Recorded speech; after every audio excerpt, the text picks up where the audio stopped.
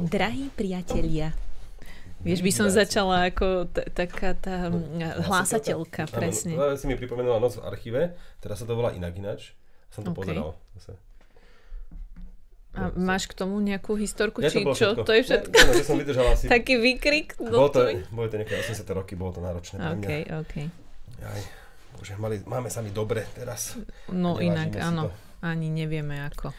Vítame teda všetkých pri ďalších digitálkach. Opäť mňa, školníka Ríša, prišla pozrieť aj Alžbetka zo Hospodárskych novín. No veď som sa tešila po takom čase, po tej dobe. Bolo to ťažké, bol som chorý. Zo 4 testov som mal 3 pozitívne snáď, takže... To bude asi pravda. Keď som ten 4. videl, takže ježiš, konečne môžem ísť von medzi ľudí. Takže ospravedlňujeme sa za túto odmlku, ale nedalo sa inak. Musíme byť zodpovední k ostatným. Máme veľa zaujímavých tém v tomto, a vždy, ja som ináč chcel vždy použiť nejaký výraz a teraz tu mám napísané v tomto rozšafnom podcaste. To vyberám pre tentokrát. Slovo rozšafný, to je také milé. Isté. Ináč neviem, či som nedal už aj zvučku novú, lebo som sa babral s tými zvučkami, keďže som bol v posteli a vymyslel som aj nejakú hudbu, aj nejaký obraz. Tak ako to bolo, tak napíšte, čo si o tom myslíte a snažte sa byť milí.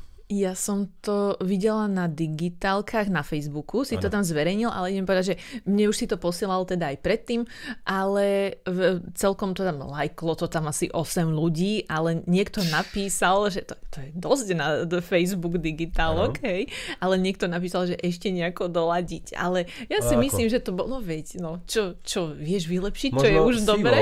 Možno by som to dal sivou, že nie čierno, ale tak... Počkaj, ale nie farbu, ale asi zvuk myslel. Aha, to už nie, už ako fakt som to dobrala, už sa mi nechce. Mne sa to páčilo, pre mňa to bolo také ukľudňujúce a také zaujímavé, také iné. No dobre, tak si to pochválila, ďakujem, to nám nepomôže ani. To nám v počúvanosti ani sledovanosti tak moc sme si to nepomôže. pochválili, ale možno by som sa trošku uľahčiť aj Alžbetke prácu, pretože ona vlastne dáva vždy našu doterajšiu zvučku k podcastovému audiu. Ale keď to teraz urobím už pripravené aj s obrazom, tak ty to už len vlastne preklopíš do audio podoby a môžeš uploadovať, nemusíš sa si hrať. Počkaj, ty chceš dávať tú zvučku aj na začiatok videa? Aha. Preto dáme ten obraz. Tak to je, lebo obraz tam bol aj predtým, vieš, keď si mi to posielal, ty si tam tak nastrihal také pásy, vieš, že jak som ešte, keď sme napríklad mali aj na diaľku, že sme si telefonovali v podcaste. Je v tom pôvodnej zvučke tiež, že som dal obraz? Áno, tam bol tiež obraz, tak preto som si myslela, prepáč, tak už ťa chápem. Čo... Tak ja som vlastne dôsledný a bol aj už aj predtým. A odvždy, hej, úplne odvždy. Ďakujeme aj fanúšikom na Patreone, niektorí tam aj svoje príspevky znižujú, aj na 1 euro mesačne, je to úplne v poriadku, tešíme sa aj z toho. Práve sa dokonca vždy aj poteším, že ten človek vlastne sa neodhlásil z odberu, lebo možno sme nepriniesli toľko podcastov, ako čakal v januári. Alebo nič nové. Alebo nič nové. A povedal si, že dobre, teraz možno nemám taký rozpočet, ale aj to 1 eurko aspoň. Takže veľmi sme vďační aj za toto. A samozrejme, pred Vianocami tu bola súťaž o telefón pre patrónov, patreoniakov a bude tu súťaž aj o čiernu mikinu Samsung do budúca, ale samozrejme to nebudeme otravovať tu, na tomto videu, ale to uvidia iba patróni a možno to zase hodím na Facebook, o ktorých sa vlastne nestaráme skoro vôbec, tak aspoň na čo tam ja dávam také výnimočné. Nechcem úplne, možno aj tým načnem jednu tému, nechcem totiž, aby sa dialo to, čo sa deje na iných kanáloch a médiách, že urobí niekto nejaké video a z neho vlastne zase dá aj na TikTok niečo, potom dá to isté na Google Shorts, YouTube Shorts. Myslíš to, čo robím ja, alebo ty? Neviem, čo to robíš.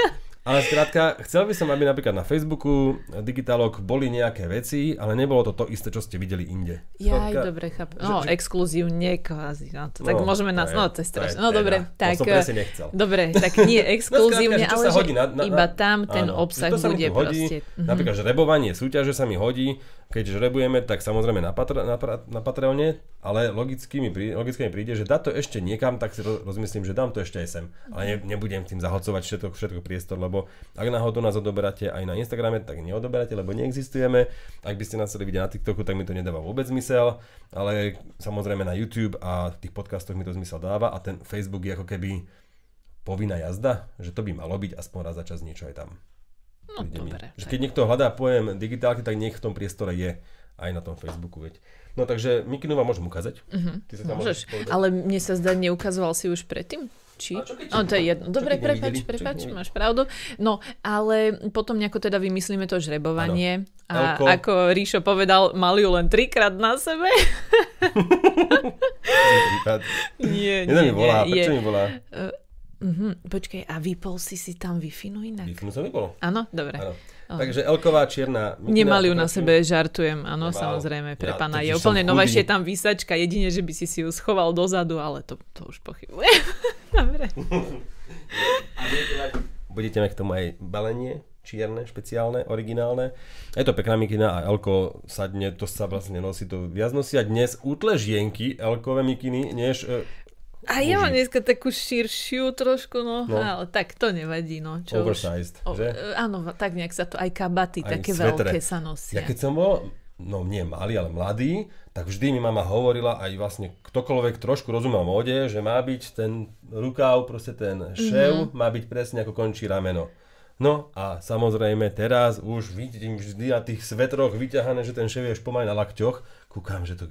Čo sa stalo? Je to tak, ale ja sa niekedy v takých tých širších veciach cítim trošku lepšie kvôli tomu, že napríklad dám si úzke nohavice, ale širší sveter, aby proste, že som nebola celá vyobťahovaná jak nejaká kostrnka. Tým, že som dosť chudá a vysoká. Tak máš tenké nožičky a veľa toho. Tak radšej je tak, ako také kurča napuchrané, vieš.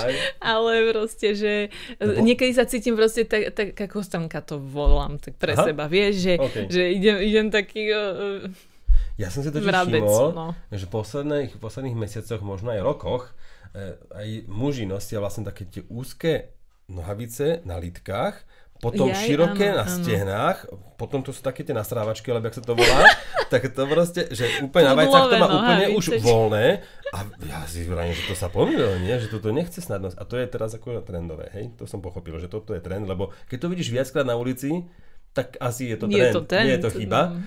A dnes som tak videl, presne, chlapíka išiel čierna taká páperová bunda, dlhá také niečo, ako sa to volá parka, tak nejak. Proste dlhý kabát, dlhší, páperový, šušťakový a potom také úzučké nohy.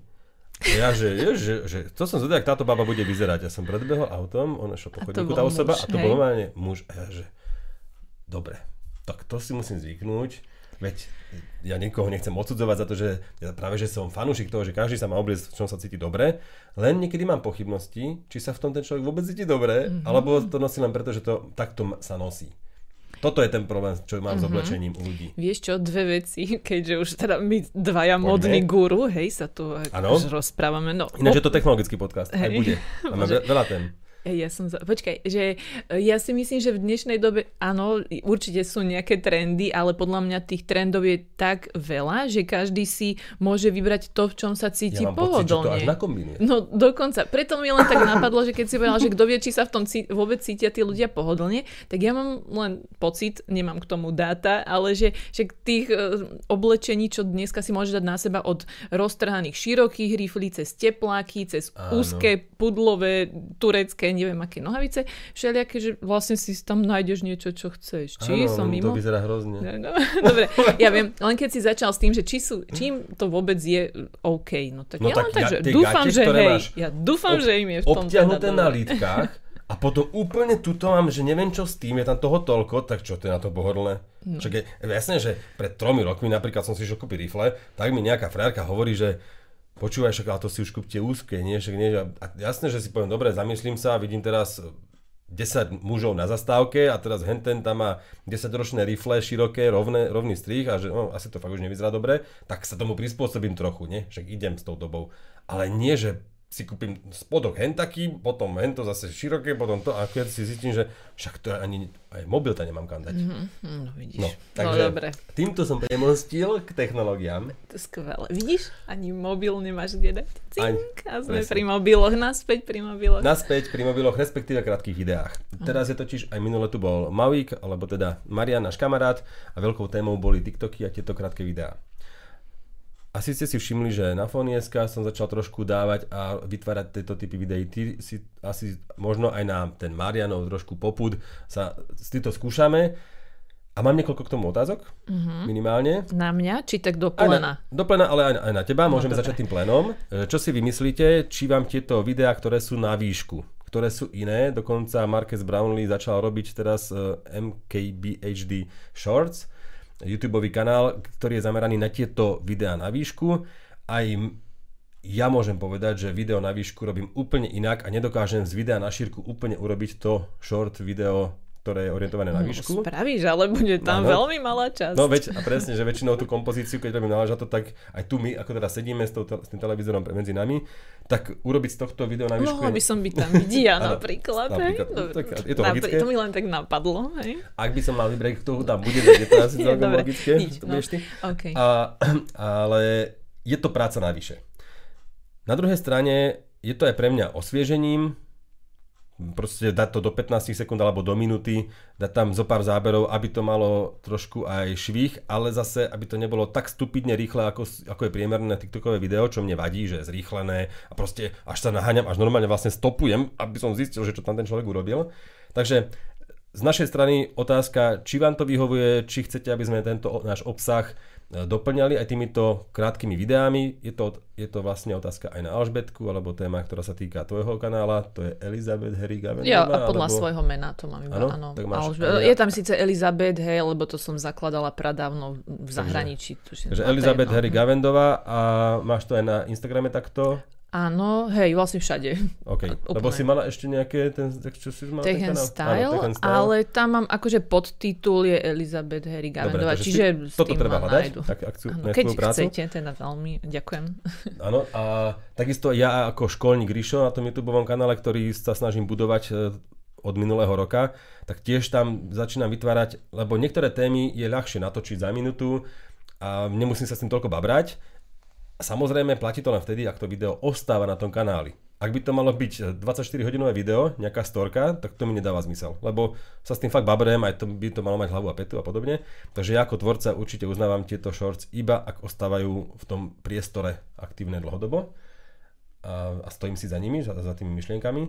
Takže otázka je na vás, či vám toto vyhovuje, či chcete, aby sme to robili a čo si o týchto videách myslíte. Či tiež častokrát sa prichytíte pri tom, ako listujete tými krátkými videami a idete na ďalšie a na ďalšie. Alebo aj storky možno teda, či zapojíme do toho, že storky či vás som práve či to nechcel, už je iné? Lebo storky sú ako keby stará téma a to už každý Dobre. asi si na to prišiel, že či to chce, nechce. Čiže nejaké tie reels a shorts a takéto, že či vás to proste zaujíma. Či vás to zaujíma a čo by ste chceli od nás vidieť v týchto videách. No a potom otázka na teba, že teda a čo si o tom ty myslíš? Baví ťa to? Chceš tom pokračovať? Vieš čo? Počkaj, odkiaľ začať? Ja som pridala shorts akože na YouTube prvýkrát asi pred mesiacom, myslím, a mám tam 600 pozretí, čo je skoro viac ako na niektorých normálnych videách, že možno mi to YouTube odpromoval, ja neviem, ale takto... Myslím si, že aj ten MKBHD to začal robiť preto, lebo YouTube tomu dáva nejakú relevanciu vyššiu. Idem povedať, že dostáva sa to vraj v tých algoritmoch, ti trošku pomôžu aj na Instagrame, keď nedávaš len fotky.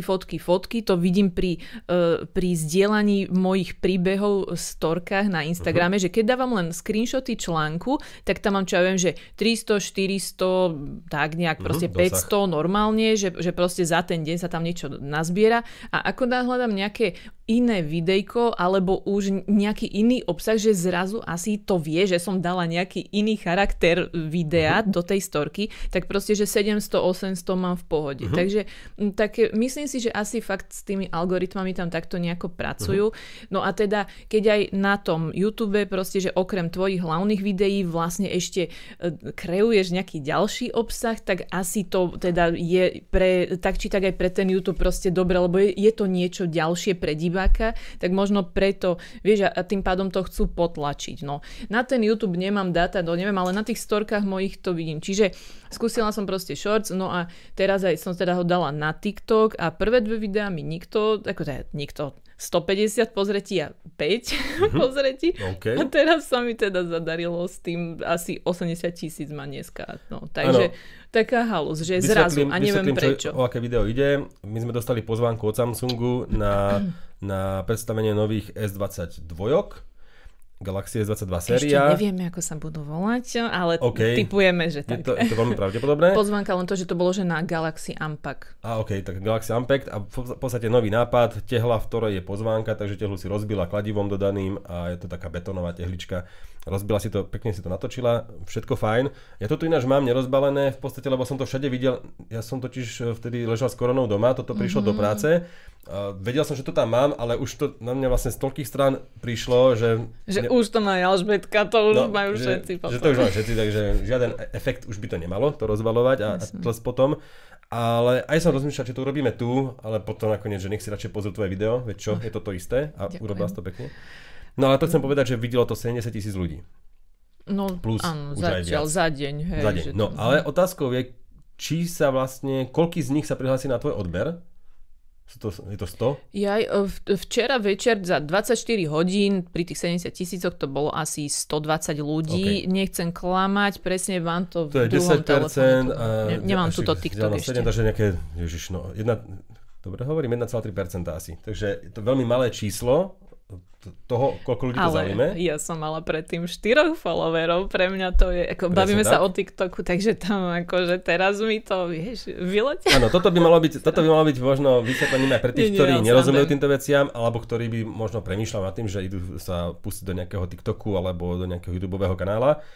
Ako vidíte, je s tým strašne veľa roboty a človek musí zvažovať aj to, skúšať nové veci. YouTube príde s nejakým novým formátom, príde sem nová služba a už by vlastne človek mal minimálne skúsiť a vyskúšať si to, či to sedí do toho portfólia, či sa mu chcú tieto veci robiť. Podľa mňa je nenormálne namáhavé robiť pre nejakú firmu konkrétnu značku Facebook, Instagram, TikTok, no, YouTube. Ak to má robiť jeden človek, tak to proste sa nedá určite. To chcem aj povedať, jeden človek to nemôže robiť, preto to robia agentúry a radšej niekto spravuje 10 Instagramov nejakým firmám, alebo 20, aj keď 20 už je dosť. A potom ale tiež je to tým určite, že jeden človek, neviem, či to vieš. No tak teraz si predstav, že ty ako firma, nejaká slovenská, nejaký penzión napríklad, si ochotná dať koľko? No 100 eur, 200 eur mesačne do Instagramu? Vôbec neviem. Toto absolútne ti nebudem nič hovoriť, lebo netuším. Vieš, niečo chceš dať na Facebook, jasné, potom niečo Instagram, no tak no nedáš 500 eur, to je jeden plat už nejakej upratovačky, alebo čo, a to vlastne musíš, ak chceš byť populárna, ale to presne tamto končí pri týchto číslach, lebo stojí to strašne veľa času. Aj táto naša práca robí digitálky. Niekto si povie, veď pokecate 2 hodiny tuto a hotovo, ale striham to doma, potom to uploadujem, potom vymýšľam nadpis, ty vymýšľaš nadpis na podcasty. Proste je s tým oveľa viac práce, než to vyzerá. A potom si niekto povie, no a prečo nerobíš tie krátke videá? Ako napríklad náš kamarát Marian. A ja poviem, no lebo nemám na to čas. Že ty ako konzument to chceš, je to prirodzené, že ty by si chcel, že ty robíš dobrú robotu, ale rob to ešte aj tento formát sa mi páči viac. No okej, ale čo z toho mám ja? Že ho robím pre teba, ty si šťastný a ja som unavený viac, ten deň. Tak budeš slávny a bohatý raz predsa. Ale na druhej strane samozrejme môže to priniesť nových ľudí. A práve toto je jediný zmysluplný dôvod, prečo to robiť, že sa to dostane k desiatkam tisíc ďalších ľudí, alebo minimálne k tisícom ďalších ľudí, ktorí možno už Fonieska, alebo digitálky, alebo tvoje, alebo nech sú to aj hospodárske noviny, čokoľvek nesledujú, alebo možno už rok nevideli nič odtiaľ, lebo zablúdili cez tie algoritmy týchto sietí a služieb až k nejakým úplne iným, kupovali kočík alebo dačo a proste hľadajú úplne iné veci, tak zrazu cez tieto shorts sa možno oživí vlastne táto značka, hej, a on si povie, aha, dobre, že toto sa mi páčilo, toto som to pozeral, YouTube si to zapíše, áno, toto video dopozeral, toto video dokonca 3 otočky, tak asi sa mu tento formát páči, lenže ja som si všimol, že v YouTube Shorts už musím zadávať hashtagy zase, už tam aj speňaženie povolujem, nepovolujem. Už je s tým roboty. Zase 5 minút pri tom strávim, že čo tam vlastne zadať a o čom to je. A to sa bavíme už o pripravenom videu, ktoré už hodím von a len 5 minút dorábam všetky tie podklady k tomu. Hej, dostanem sa už len k tomu, že ako si povedal, že je s tým veľa roboty. Ako takto. Svojím spôsobom vieš, že áno aj nie. Niekto, nechcem to, nemyslím nikoho sa dotknúť, tak niekto to videjko je hotové za chvíľu, že čo som spravila, len nejako čo som postrihala, jedno čo už som mala, to bolo za chvíľku. To, čo som napríklad teraz, keď už sa o ňom bavíme, to jedno, čo vystrelilo, tak to som, čo ja viem, že za 15 minút som to nahrala, hej, akože to rozbijam, alebo tak som sa chystala, už úplne idem len, že 15 15 minút som to chystala, potom čo ja viem, že do pol hodiny som to mala asi postrihané, lebo tak chcela som to presne do tej hudby, jak tam s tým udieram, neviem čo, dobre. Áno. No, veď, dobre, čiže spolu... ale to bolo populárne, až také video, kde presne premýšľaš nad každou sekundou. Vidíš, no, OK. O tom to je. Ale počkaj, že tým, že ja som vlastne že sama na to, akože aj na YouTube, TikTok, Instagram a ešte kde som to dávala do Facebookového príbehu, tak mne to prišlo, že ja musím napríklad to jedno video zrecyklovať, že ešte keď sme sa tu bavili o tom inak exkluzívnom obsahu pre niečo, že ja by som popri práci, teda myslím a popri ešte veciach a záujmoch, ktoré mám, tak akože ja jedno video musím dať všade. Táto recyklácia je ale mimoriadne namáhavá. To nie je len tak, že tak teraz to video zoberiem a hodím to iba tam. Proste premýšľaš, kedy to tam dáš, kam to dáš vôbec. Ono sa to zdá, že to je nič, ale ty premýšľaš nad tým, to je robota. Hej, je to práca. Môže sa na to nevyzerá ako sťažovanie, len tu chcem vysvetliť, že koľko vlastne ja to prekrúcam, hej, ten materiál, že ako to použiť a vyrobiť. A napríklad včera mi došla aktualizácia presne na S10+, a si hovorím, super, toto je dobrý podnet na krátke minútové video, lebo nebudem teraz 3 minúty kecať, o tom to ma tiež že niekedy vytočiť, že hľadám normálne návod, ako napríklad rozobrať kazetu na prehadzovačke na bicykli. A normálne som našiel video, ktoré malo minútu a potom som našiel video, čo malo 10 minút. A je to o tom istom, pre Boha. Ja nebudem pozerať 10 minút úkon, ktorý trvá 2 sekundy. Hi guys, welcome to my channel. Presne, takže niečo podobné. Prišla aktualizácia, toto je super presne na takéto zazdielanie, ale nie storka, ktorá zmizne o 24 hodín, ale proste video, ktoré si možno pozrie aj o mesiac niekto a bude to stále populárne, tak som to tu natočil, dal som to von, ale ono to presne začne, že to mám za 5 minút, ale nemám, lebo som to aj tak robil až doma a potom, že tak to trošku strihnem a potom aj filter tam dám. Aby to vyzeralo presne. Tiež trošku. No, a to som sa tu ešte babral, kokš na tomto hnusnom sivom stole, lebo mi tam ten displej svietil, tak už bol zelený, vieš, tak som vyváženie bielej farby, takže nebudem to točiť už v aplikácii na iPhone, fotoaplikácii, lebo tam sa nedá vyváženie bielej farby nastaviť, takže už idem do filmiku, už som sa s tým tak babral, že prešlo 10 minút a ja som to furt nemal točené, respektíve zle. Dobre, a potom, že mikrofón si dám, lebo bola ozvená. A ja som nakoniec zistil, že chcem tým povedať, že ani tie videá Fero Joke, čo robí, že myslíte si, že dá si iba parochňu a sranda, alebo Dominik Hali, čo robí, proste to úplne vyzerá ležerne. Všetko za tým. Viem si predstaviť, že je za tým veľa roboty za všetkým. Hej. Takže preto aj tie shorts vyzerajú krátko, jednoducho, ale sú namáhavé. A preto podľa mňa aj ten Marques Brownlee, on má za tým ľudí, ktorí to vlastne už len robia a on je vlastne už len ako keby materiálom, že cez neho, on je vlastne len to, ako to povedať, ten materiál, ktorý niekto natočí. Či, ako to myslíš? Nie, že on je už iba tá tvár, ale vlastne, že s týmto sa podľa mňa nezaoberá. Že on bude zase iba stať za tou tvorbou serióznych videí. A pre mňa by bola ako diváka škoda, keby tieto krátke videá vytlačili pôvodnú produkciu tých kanálov. Pretože ja na Instagram chodím na to, aby som si pozrel Fotorado, lebo robí brutálne fotky po Slovensku v prírode a ja nechcem, aby robil videá. Chcem si zase pozrieť video možno Patrika Pauliniho, ktorý robí pekné fotky, ale robia zaujímavé videá a to mi sedí.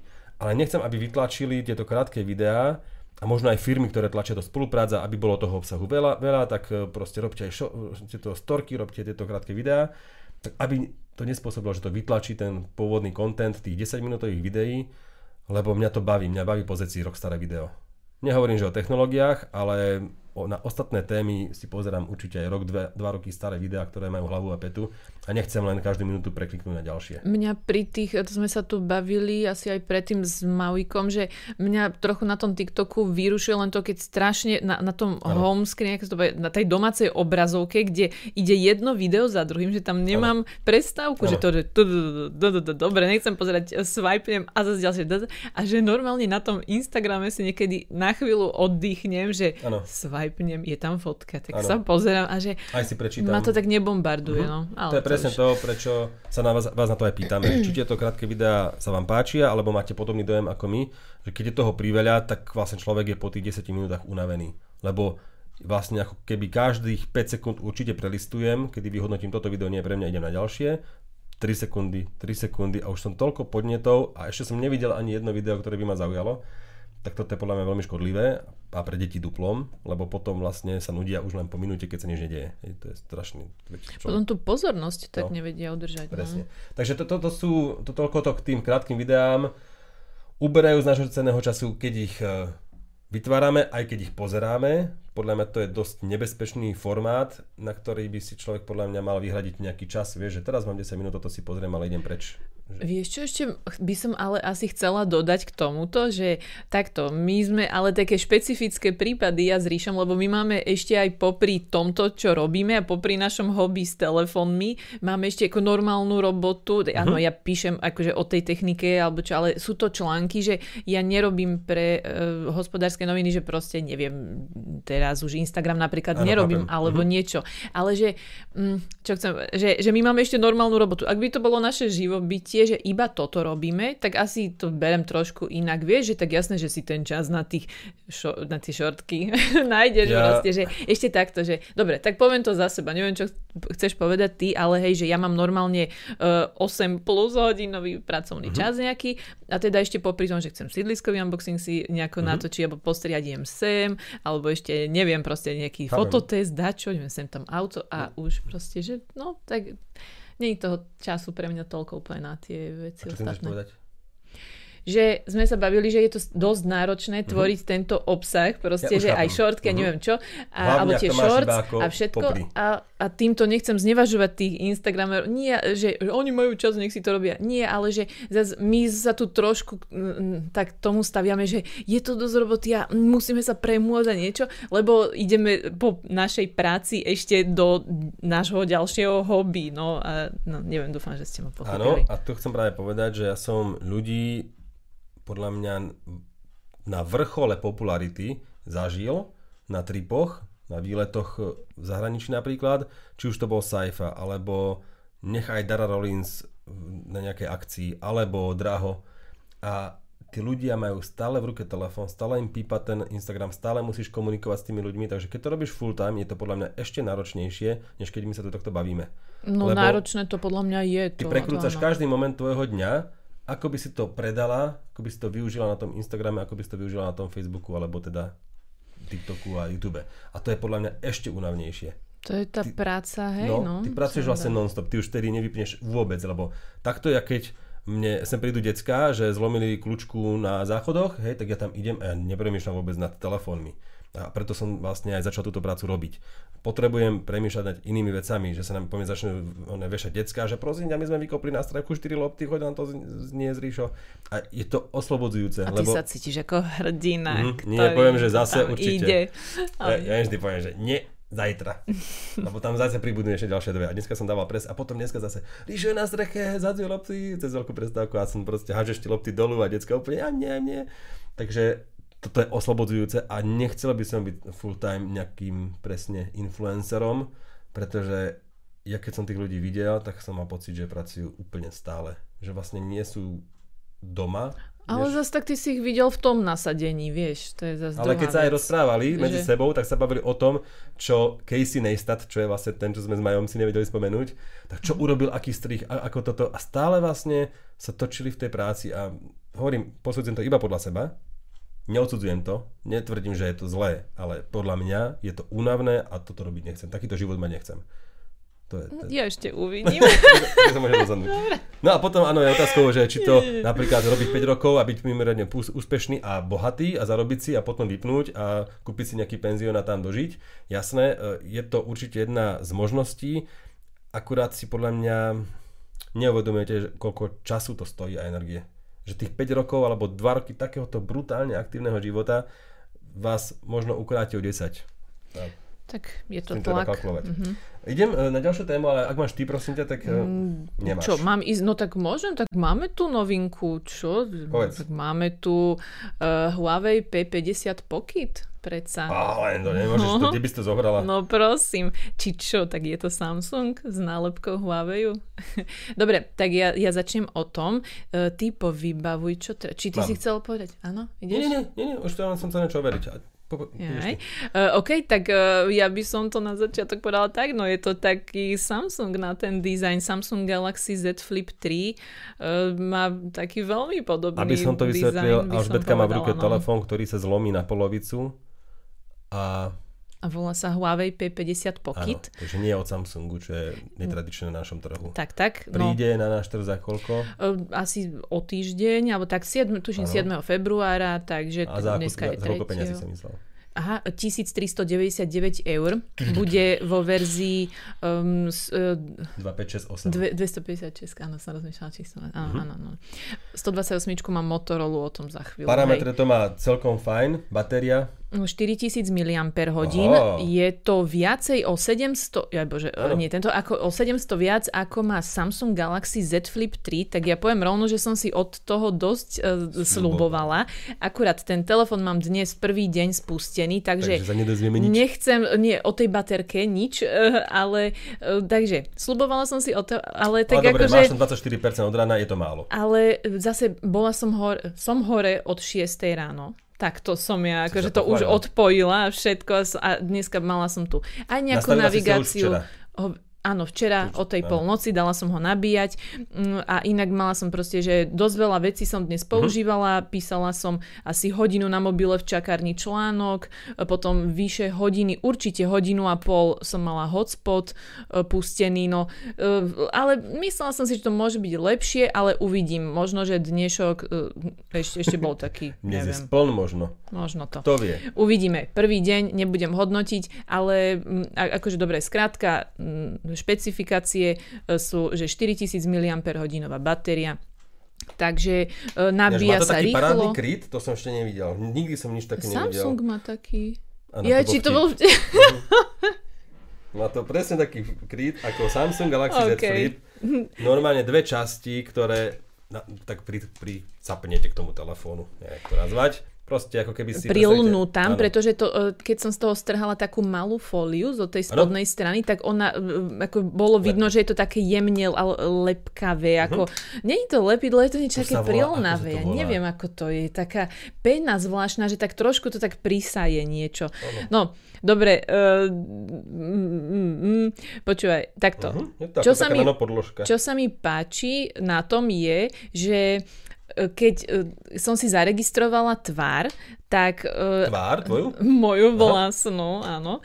Tak skrátka, že nemusím ten telefón otvárať, aby sa odomkol. Že on mi to aj z tej druhej strany vlastne otvorí ten malý displejček vpredu. Vieš, že to je taká halus, že pokiaľ viem, na Samsungu skrátka, to tak nebolo. V zavretom stave stlačíš tlačidlo a ono sa to rozpozná. A mi to rozpozná tvár, že nemusím ten telefón otvoriť, dať ten tvár. Áno, a inak je tam aj snímač otlačkou prstov na boku, takže ten funguje podľa mňa dosť bleskovo, takže aj takto môžem otvoriť, ale vieš, keď to mám takto v rukách iba, že to neotváram, tak ten otlačok je tam tak trošku menej.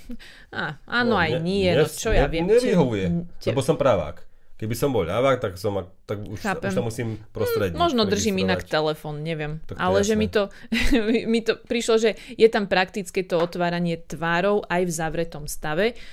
Inak vpredu, teda vpredu.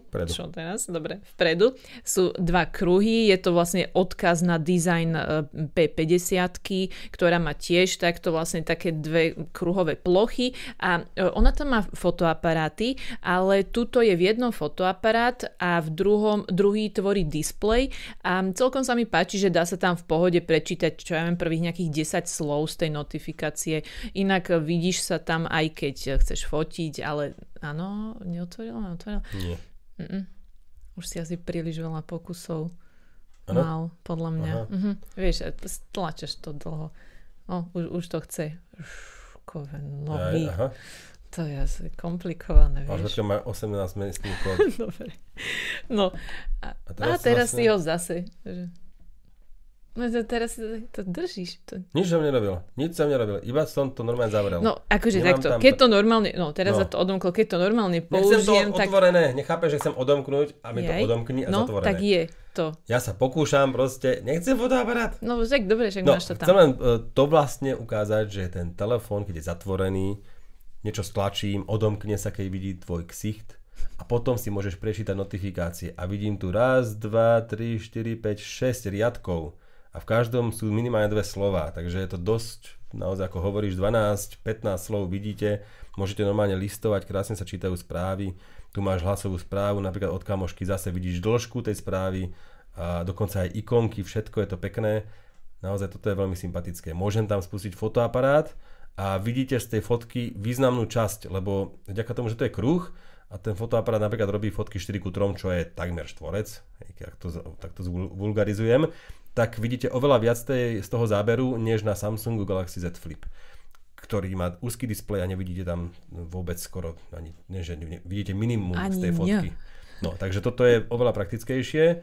Celé sa mi to veľmi páči, akurát narážame pri tom klbovom mechanizme na to, že keď je už roztvorený do nejakého toho viac než, alebo do nejakého tupého uhla, skrátka viac než 90 stupňov, tak on sa potom otvorí sám a nemôžete to použiť na videotelefonovanie alebo na nejaké... Ono je to praktické vtedy, vieš, že ty to trošku tak otvoríš a vlastne už to len tak dohodíš. Áno. Presne Motorola má takýto spôsob, Motorola Razr, že už sa to tak same preklopí. Je to praktické na to, že nemusíš to tým palcom prácne otvárať do konca. Avšak presne ja rada využívam Z Flip na videohovory a tam je jednoducho praktické mať to v nejakých rôznych uhloch a väčšinou ten 90 stupňový uhol mi nestačí, lebo tak keď to mám na zvyčajne trošku nižšie. Ako dobre, oni by mali dobrý výhľad, ale teda ja nebudem vidieť. A že už to tak proste pleskne potom vlastne na stolík, čiže škoda za mňa tohto, lebo na tie videohovory a v dnešnej dobe som celkom zaťažená. Ale je to vlastne relatívne, lebo niekto, ak to chce iba otvoriť a vôbec by v živote mu nenapadlo, že ide takto pozrieť YouTubeové video, napríklad, čo som ja na Z Flipe robil. Že som si pozrel YouTubeové video v tej polohe. Ako toto nazveš pre niekoho, kto nás nevidí? No v tom zlomenom stave. Jedno rameno je na stole a druhé je pootvorené, hej, v takom tupom uhle. Takže nejakých, dajme tomu 120 stupňov. Hej, a tuto, keď to urobím 120 stupňov, tak určite za chvíľku to už, ty sa bojíš, že to buchne. Ja sa starám o tie telefóny, ja sa bojím, aby sa to nepoškodilo. Keby ľudia vedeli, koľko si ich rozbila. No, tak takže veľmi zaujímavá možnosť, cena odvážna, Google služby žiadne a samozrejme, ako hovorí Alžbetka, dá sa s tým v pohode žiť.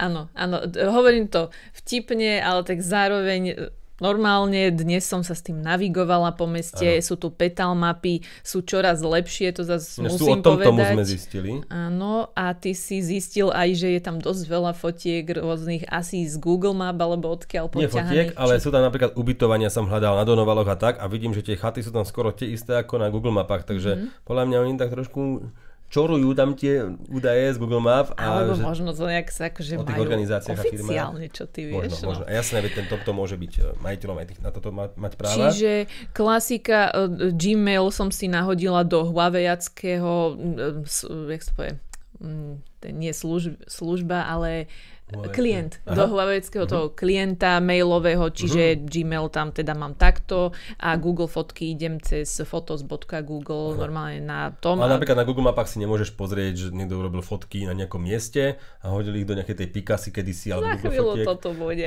Áno, to je pravda. Možno, že sa tam... Za mňa sa to zlepšuje, ten akože systém. Ja zatiaľ aktuálne som neprišla na to, čo by mi tam chýbalo, avšak ty povieš isto aspoň dve veci. Určite prihlásenie na YouTube, to znamená nejaká tá história, napríklad môj brácho to tam máš, ale keď ideš cez prehliadač. Áno, a už aj ten youtube.com, jasné. Potom tie Google mapy, v ktorých máte nejakú tú históriu vašu. To proste tu nemáte, no. Nie si tam prihlásení. Ale áno, to už je, to samozrejme už sú tvoje YouTube štúdio by tu chýbalo. Určite, napríklad, hej.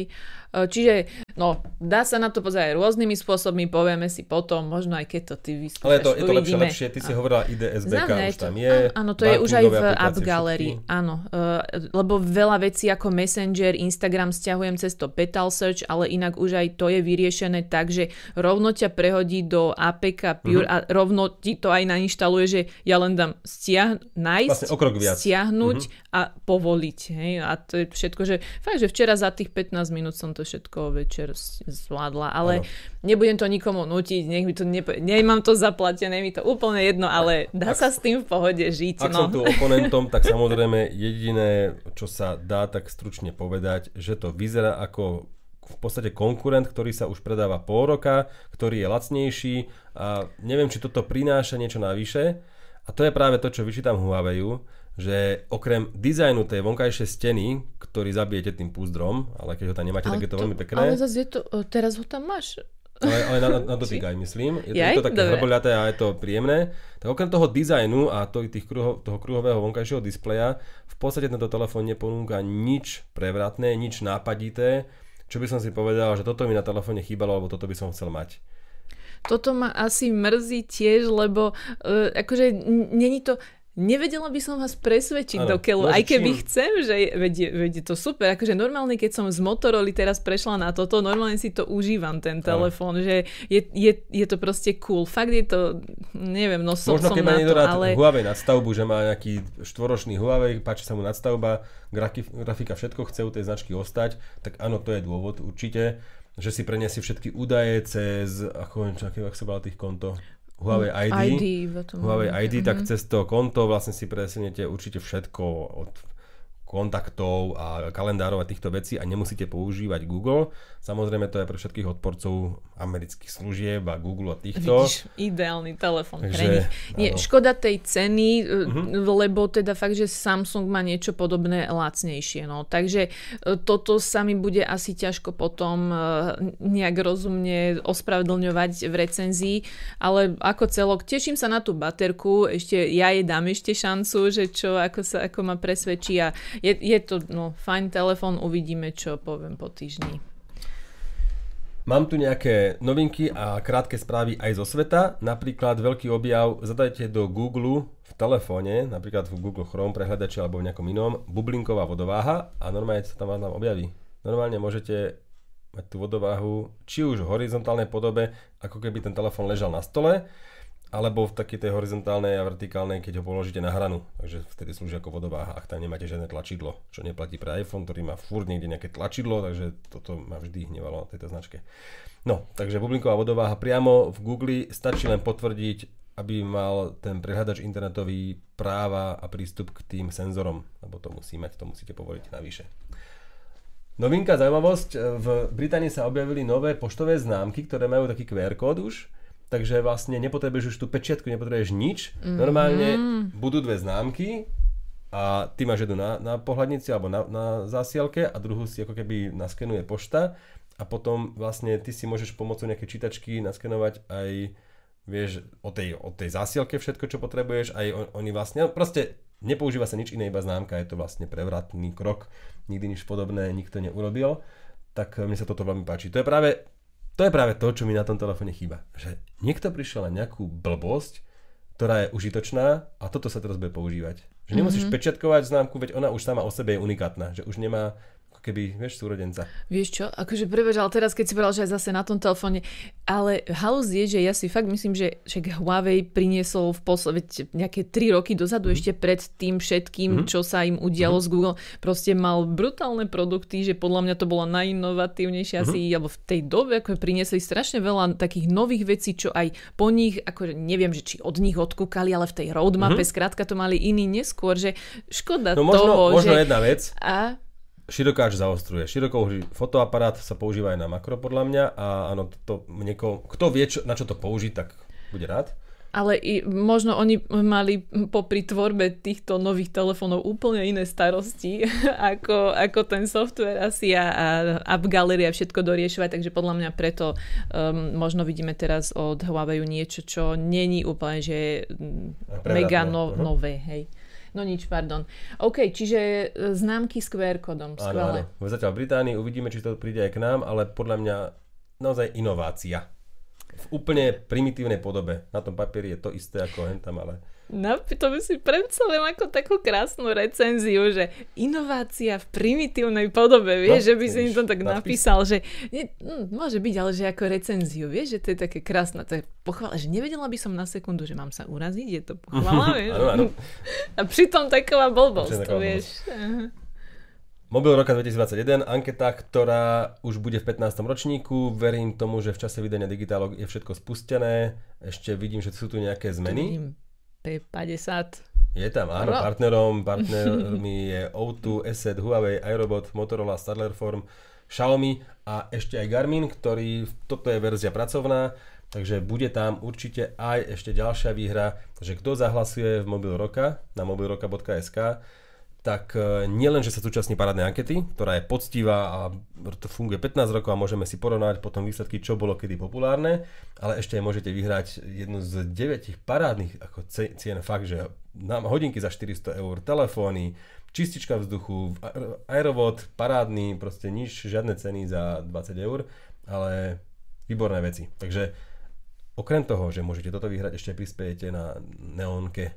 A to vlastne prispieme my. Vy len zahlasujete a za každý hlas dávame 5 centov, čo vyzerá málo, ale keď je 10 000 hlasov, tak je to 500 eur. A vždy potom tej Neonke kúpime my. Teraz sme tak kupovali napríklad televízor parádny a úplne sú šťastní, lebo Neonka je oddelenie, je to občianske združenie, sú to vlastne väčšinou lekárky, neviem, či tam je, myslím, že aj žiaden muž, ale sú to baby z Banskej Bystrice, ktoré sa starajú o choré deti v normálnom pracovnom čase, ale ešte popri tom, lebo ako aj my, nemajú čo robiť. Skoro ako my dvaja.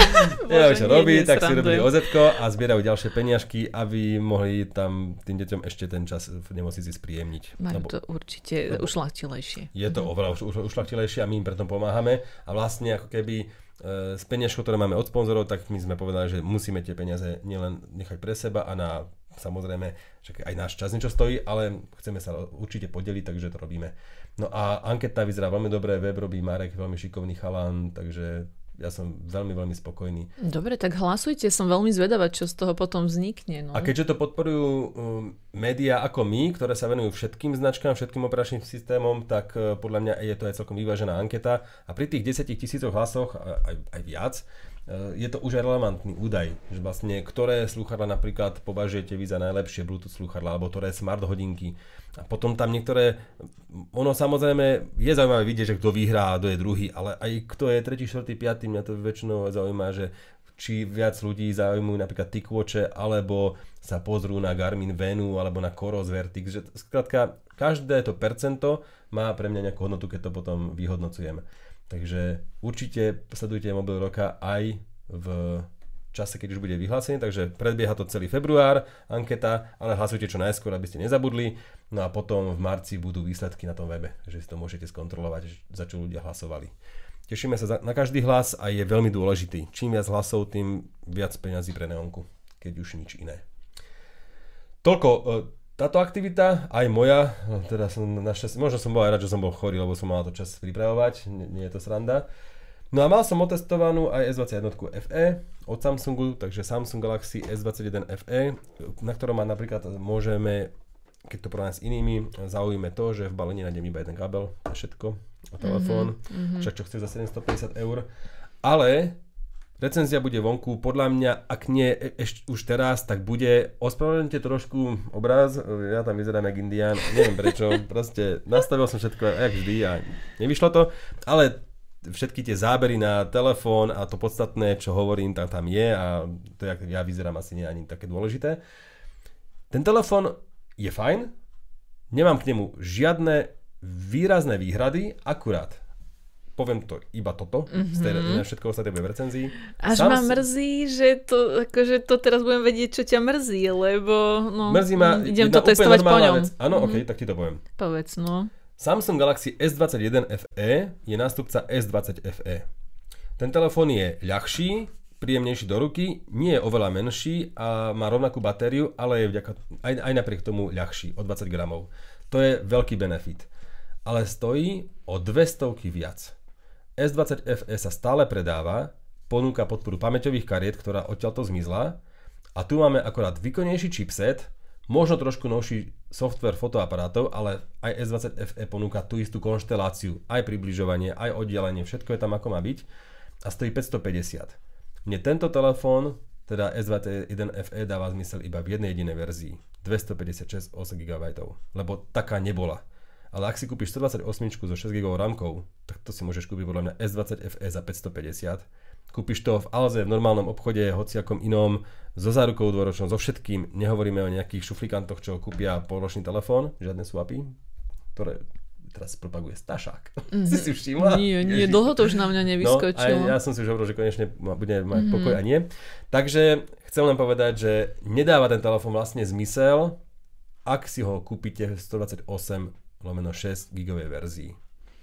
Páči sa mi, ale proste bolo by mi ťažké za ňo dať peniaze. Na druhej strane tu budete mať o rok a pol dlhšiu podporu. Samozrejme je tu už Android 12, ktorá na to S20 FE prišla, ale možno príde ešte nejaká Android 13 a koniec. Tuto budete mať ešte 3 roky podporu, takže sú tu nejaké predajné argumenty, prečo to predávať a prečo to kúpiť, ale vravím 200 eur rozdiel, no.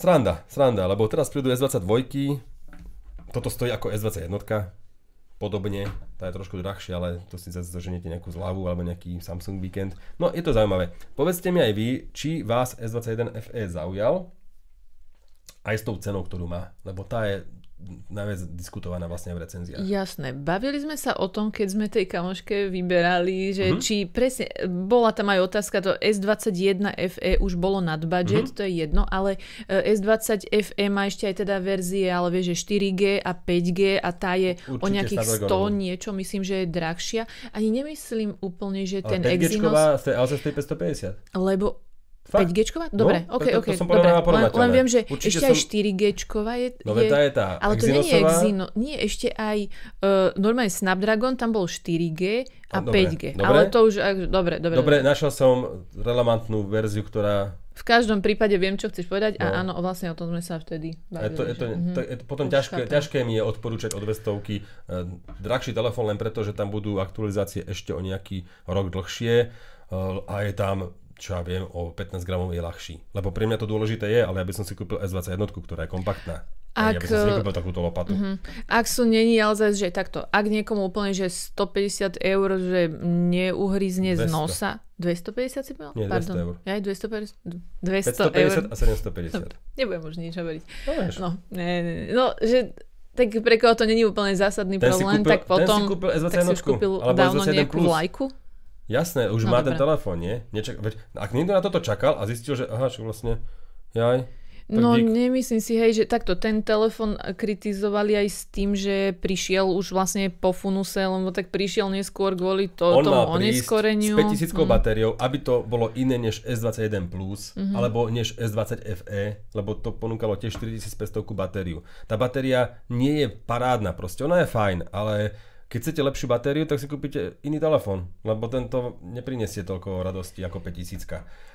Je to podľa mňa nástupca S10 Plus ináč, ktorý mám a používam a naozaj majú veľmi podobné rozmery, akorát rovný displej. Len tiež mi príde potom smiešne, že bavíme sa o 3-ročnom telefóne. Tu mám sklo v zadnej stene, mám tu Quad HD displej, brutálny, vieš, a vlastne, no a ty si kúpiš za 750 eur, o 3 roky neskôr vlastne telefón s materiálmi strednej triedy. Hej, lebo ja toto ináč hovorím, že to je vlastne taká kombinácia A52 a S21 Plus napríklad, že proste ťažko to pomenovať a je to ako keby telefón trošku na silu, že aby sme tu mali v tejto cene, lebo S22 možno budú drahšie, tak aby tam bol... No, že vraj majú byť drahšie. No, ja si myslím, že on vlastne má pripraviť priestor na vymazanie S21, to asi pôjdu preč, bohužiaľ, a S22 normálna bude tiež kompaktná, bude fajn a k tomu sa dostaneme. A toto bude vlastne vyplňať ten priestor okolo tých 700-viek. Čiže, vieš, čo mi teraz napadá? Za 2 mesiace budeš tak odporúčať S21, že až. No, možno. Ale nie, ale ako telefón OK, hej? Dobre, cenu, smola je, že si teda konkurujú navzájom, tam tie Samsungy rôzne. Je tam napríklad lacnejšia čítačka otlačkov prstov, vieš? A sú tam nejaké vlastnosti, ktoré... To nie je to vlajková loď. Proste vidím, že je to vlastne... A potom si poviem, prečo si potom nekúpiť S20 FE? Vieš, ten telefón je rovnako dobrý. Že prečo by som si nekúpil a neušetril a mal 200 na pivo? Vieš, koľko to je pivo? No, 100. Veľa. Tak. No, takých dobrých, tých lepších. Dobre, no, P50 Pocket teda za ešte viac peniazy sme už prešli.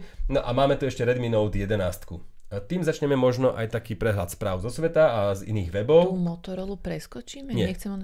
Lebo sa mi zdá, že už si ju mal hore. Ale to nevadí, akože to je jedno, ja len... Tak, dobre. Poďme aspoň na ten Redmi Note a potom sa vrátime k Motorola, lebo ho tu máme. V poriadku, ja len, že či ide. Redmi Note 11 je telefón, ktorý ešte nie je na našom trhu. Nevieme ani cenu, ale nebude stať 1 000 000. Proste bude to z tých najlacnejších telefónov, keďže značka Redmi od Xiaomi vyrábate telefóny do 500, , hrubo do 500, toto možno bude stať 250, 300, neviem. 11 11 je telefón, ktorý ešte nie je na našom trhu. Nevieme ani cenu, ale nebude stať 1 000 000. Proste bude to z tých najlacnejších telefónov, keďže značka Redmi od Xiaomi vyrábate telefóny do 500, hrubo do 500, toto možno bude stať 250, 300, neviem. Telefón, ktorý má 180 gramov, 6,4 palcový displej, takže konečne nie je lopata so 6,7 palcovým displejom, ako je štandard v Číne. No a hlavne v balení nájdete normálne obal. Tam to je normálne, tam je všetko. Toto proste si kúpite za 250 eur telefón možno. Toto má 6,8 tá Motorola inak. No ináč to je lopata.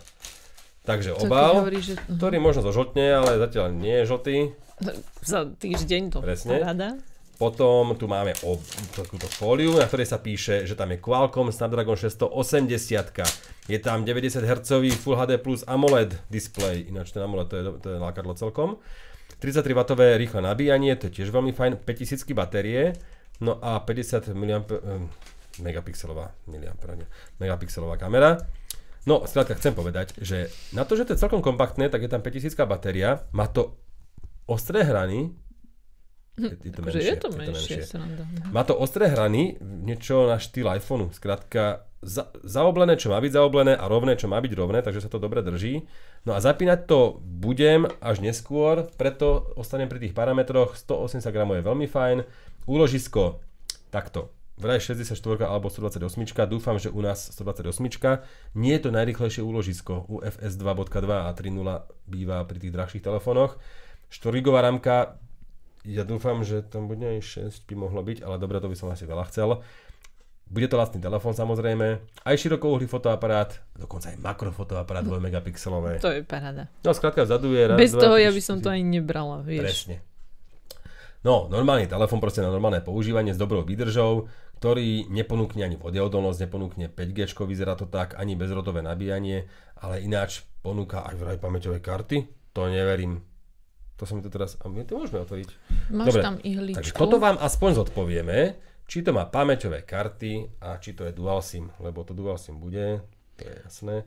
A vyzerá pekne. To asi bude. Inak akože už ten kryt sa mi tak dobre drží, akože vieš, že to vyzerá zaujímavé. Dve SIM karty plus pamäťovka. Podľa mňa niektorí teraz... Odpadli, hej? Ja to si chcel povedať. Ale odpadli.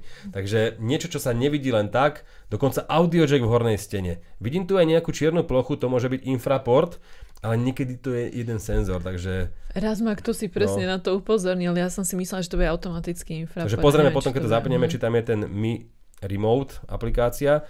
Vyzerá, že čítačka tlačkou prstov je vo vypínači na boku, vyzerá dobre dostupná, plus regulácia hlasitosti na jednej strane, takže druhá poslúži ako vodováha, nemáme tam žiadny prvok. No a to je všetko. Som veľmi zvedavý, na toto sa teším, na testovanie tohto. No a ešte vlastne nabíjačko. Čo to ešte balení, čo ja som neskončil. A to bude tá rýchla, nie? No, dúfam. Ukáž, pozrieme. Ináč ten obal, ježiš, on má taký ten debilný kryt na ten USB-C. Že ho musíte tak ten zinzik odkloniť. A tam sa vlastne zachytáva aj tak prach, ono to ešte zatláča. Podľa mňa toto nie je šťastné, to by som otrhol. Ja by som to odstrihol. No toto vyzerá, že nabíjačka aspoň k notebooku. To je k notebooku, ale fakt, lebo tam je Ačko, nie? USB-A. Aha, USB-Ačko ešte staré. A áno, ale to myslím, že by mohlo byť aj k tomu, a 33W, áno, jasné. Takže, no nabijete tým ten telefón rýchlo, ale budete to aj cítiť, lebo je to... Tak tieto nabíjačky čínske sú väčšinou väčšie. No, tak... Ale tak sú rýchle a sú v balení. No jediné, čo je problém týchto nabíjačiek, že v podstate ten konektor je na ich konci, takže keď to stržíte do steny a potom ešte z toho ide kábel a máte to za sedačkou, tak nechcete to mať za sedačkou. To by ste chceli mať to USBčko na boku. Ale zase keď to máte v predĺžovačke, jak ja, že 4 nabíjačky, tak to trčia káble, tak je lepšie to mať takto na konci. Takže je to ten tvar nabíjačky, ktorý je podľa mňa menej praktický za sedačkou niekde, ale praktickejšie v predĺžovačke, kde ich máte viac. Ale neviem, prečo by ste ich mali viac. No práve to chcú eliminovať všetci títo výrobcovia, že aby sme toho nemali toľko. Lebo ja mám 3 nabíjačky. Furt zapojené. Bodajte. Takže toľko tento Redmi 11 unpacking, unboxing, ktorý sme už v živote nerobili a to nič neznášam. Ale raz si to robil. Už raz? No, tak, toto je relácia plán nerestí. Hej, ty tu úplne búraš všetky svoje zásady, Ríšo, ešte aj takto verejne, vieš. Počúvajte, za chvíľu bude z neho tiktoker, hej, on tu to hovorí, že tu prídeš na budúce v pudlových gaťoch, tak a vieš, no. Hej, ty na stravačke? Dobre. Ideš. Dobre, tak ja zase mám so sebou ešte telefón Motorola G200 5G. Či sa prišla, yeah. Ty chceš predbiehať, čo? A ja mám ešte iPhone 13. Áno, počkaj, ešte niečo nájdem. A ešte tu mám ďalkové. Čo je toto za telefón? Tak toto netromfnem, to nemám šancu. Môžem vám to ukázať, to prepínané. Tak to vždy na začiatku. Pre tých, čo nás počúvajú, tak Ríšo práve menil farbu podsvietenia. Televízora. To prepínal, áno. Alebo teda podsvietenia televízora, už chápem. Áno.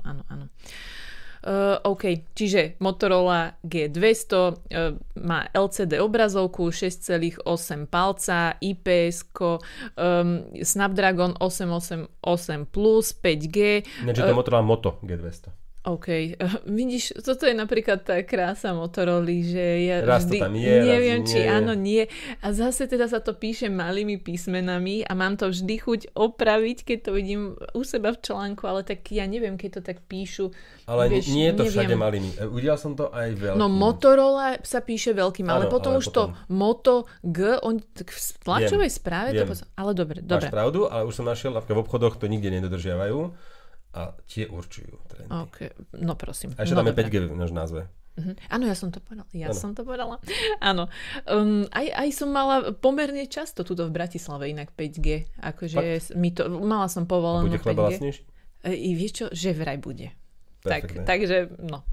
Prosím. Ale v Poľsku. Nespýtal si sa, ináč, kde. V Poľsku je na pol roka nulová daň na potraviny, DPHčka a 8% daň na paliva, takže všetci, ktorí bývajú do 100 km od Poľska, podľa mňa nakúpujú už iba v Poľsku, ale pozor, keď natankuješ plnú nádrž, to môžeš, ale do bandasky maximálne 10 litrov. Lebo potom už na teba môžu úrady. No ale keď máš napríklad 2-3 deti, tak ich môžeš poslať, vieš, že kúp na bandasku, vieš, no. Áno, to môžeš. Vieš? No tak nehovorím, že Slovák, ale vieš, tak ako aj Poliak si môže popredu natankovať, tak to nie? On, a keď ostane v krajine, môže. Ale nesmie ísť cez hranice. Cez hranice, dobre. Ja, že, už správa. Dobre, už tu pozerám do ďalších špecifikácií. OK. Takže pozdravujem do pohraničných oblastí.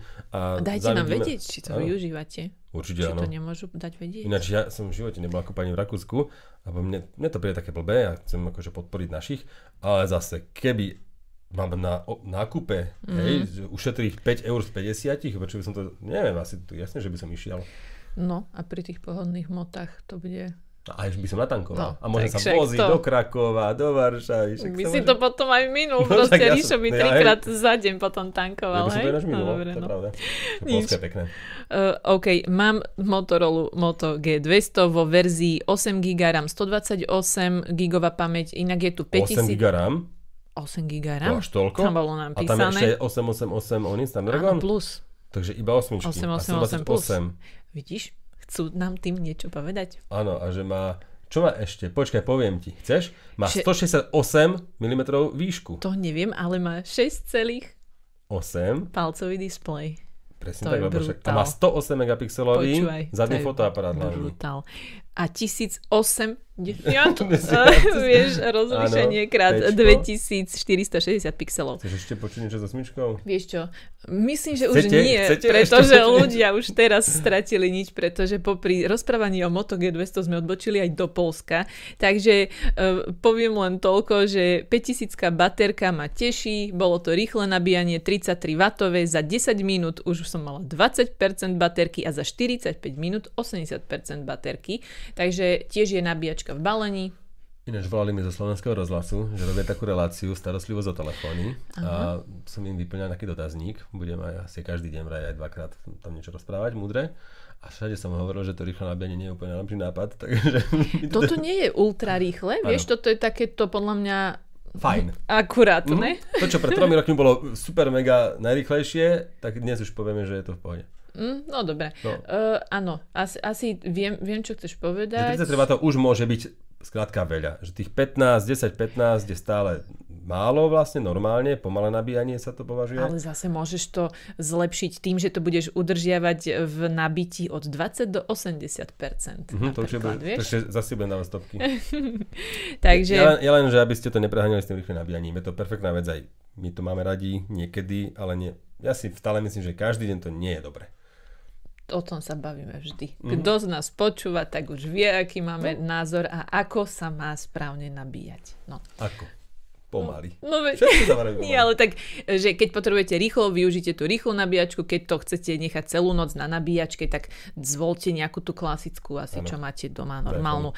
Neviem, či vám to zlepší o x% životnosť tej baterky, ale minimálne nejako to pomôcť môže. Hej, tak hovoria odborníci. Dôkazom, pretože môj 4,5-ročný iPhone má 80% život. Si živým dôkazom. No a nabíjam ho pomaličky. Dobre. A nikam sa neponáhľam. A niekedy si hovorím, bože, už by mohol byť nabitý.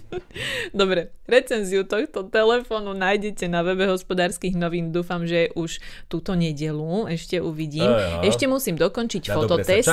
Presne tak. Pretože s tými fotkami, takto, ten telefón bol rýchly, dobrý, nemala som s ním absolútne žiadny problém, čo sa týkalo nejakého fungovania, len tie fotoaparáty boli zase také...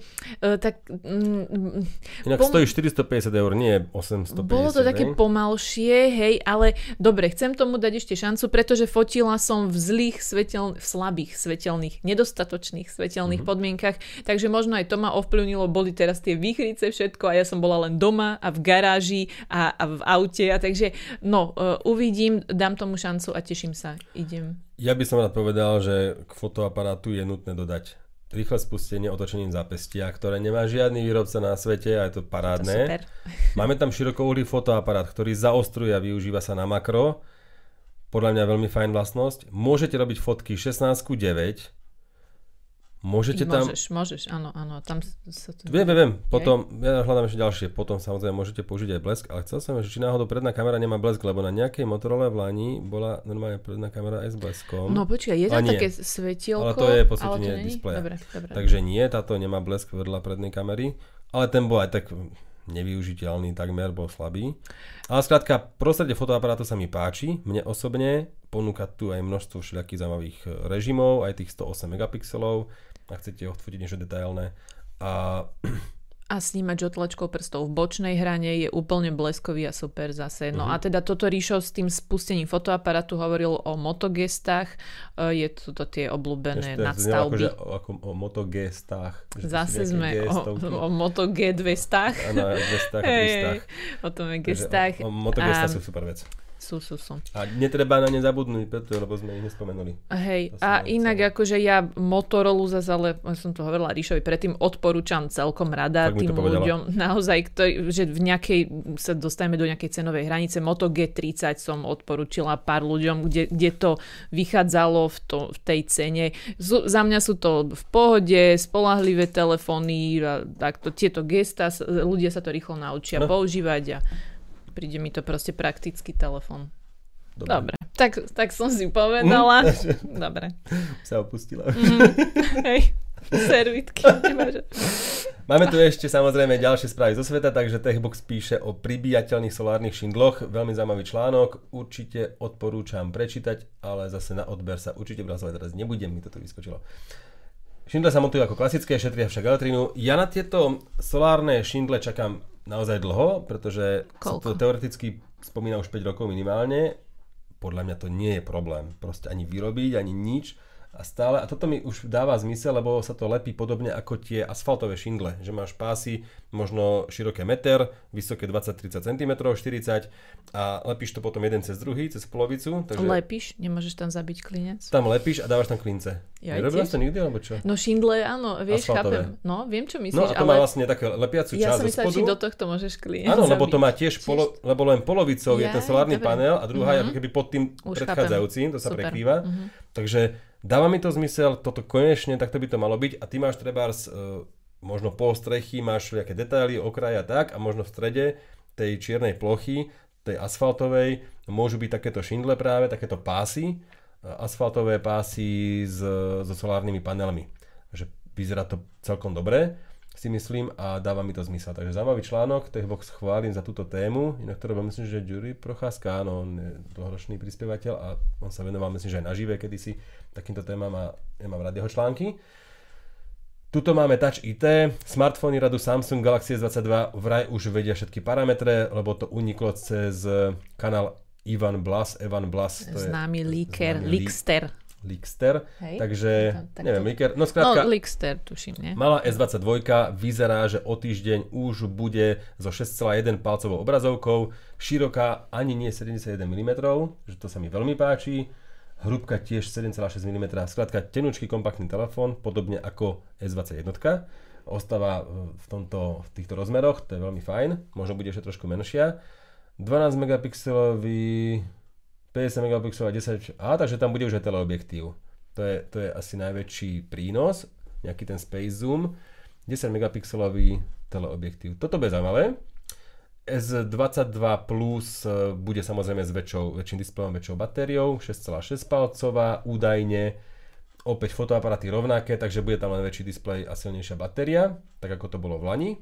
No a S22 Ultra bude 6,8 palcová, bude mať ako jediná zahnutú obrazovku po okrajoch, bude podporovať dotykové pero podľa týchto informácií, 100-násobný Space Zoom, ja očakávam 10-násobný optický a plus nejaké toto čachre s tým digitálnym priblížením.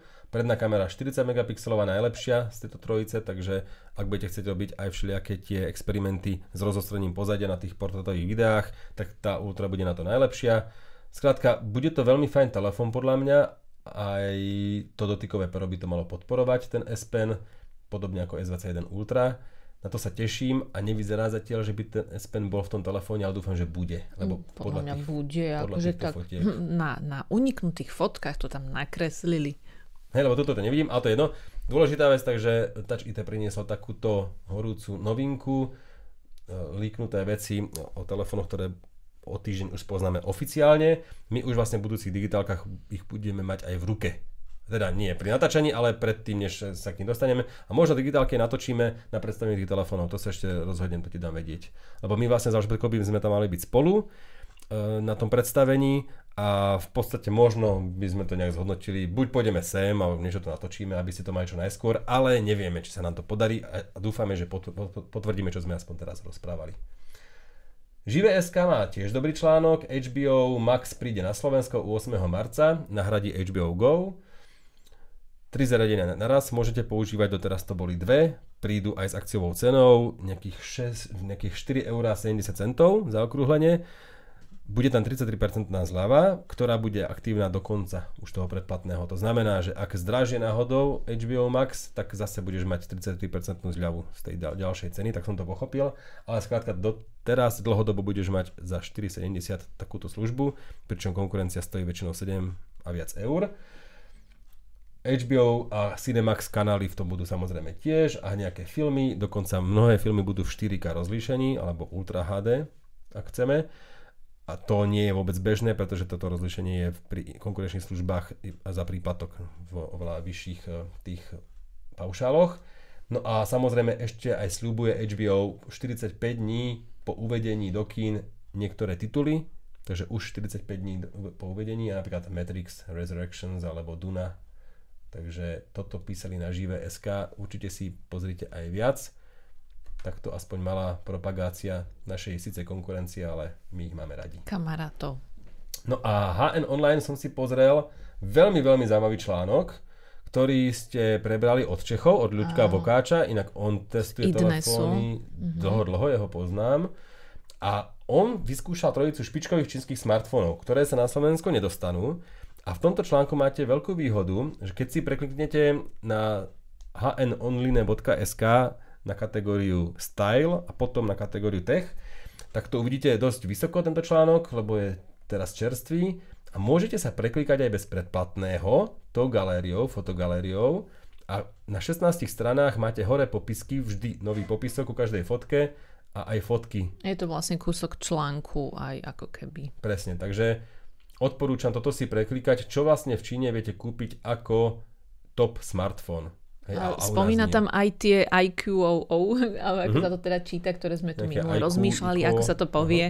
Akože poznáme to, ale ešte som s tým nemala skúsenosti. Takže okrem iného na HN Online alebo Style HN Online nájdete takýto článok. Ty si to asi spracovala, predpokladám. Kolegyňa to spracovala. My sme na Style 2, takže zase ona to lepšie a ty zase... Áno, vieš, ja tam zase nejaké prdky, to tam ja niečo iba. No čo, už ja by som to tiež urobil.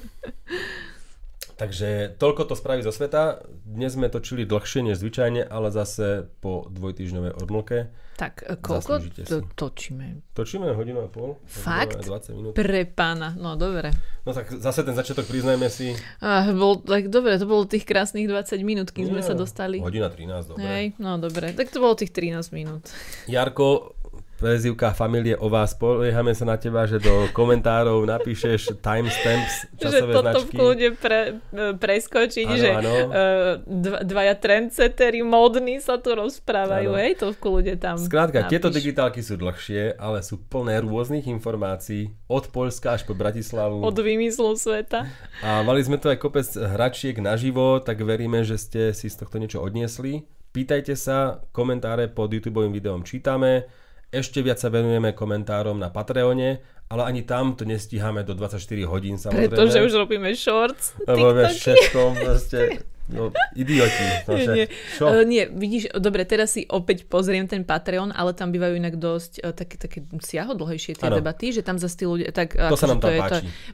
Na to si vždy v sobotu alebo v nedeľu, že sadnem a vtedy tak blíži sa víkend, tak a ja idem to do tak toho. beriem, že tam je to viac o odbornej diskusii na tieto témy. A že... Ja sa tam veľmi odborne vyjadrujem, takže áno. A tam sa aj vzdelávame. Naozaj sme radi, že sme tam zoskupili už aj skupinu ľudí, ktorí také smartfóny skúsenosti, žijú. áno, tam naozaj dávajú všelijaké, takže tak. Hej.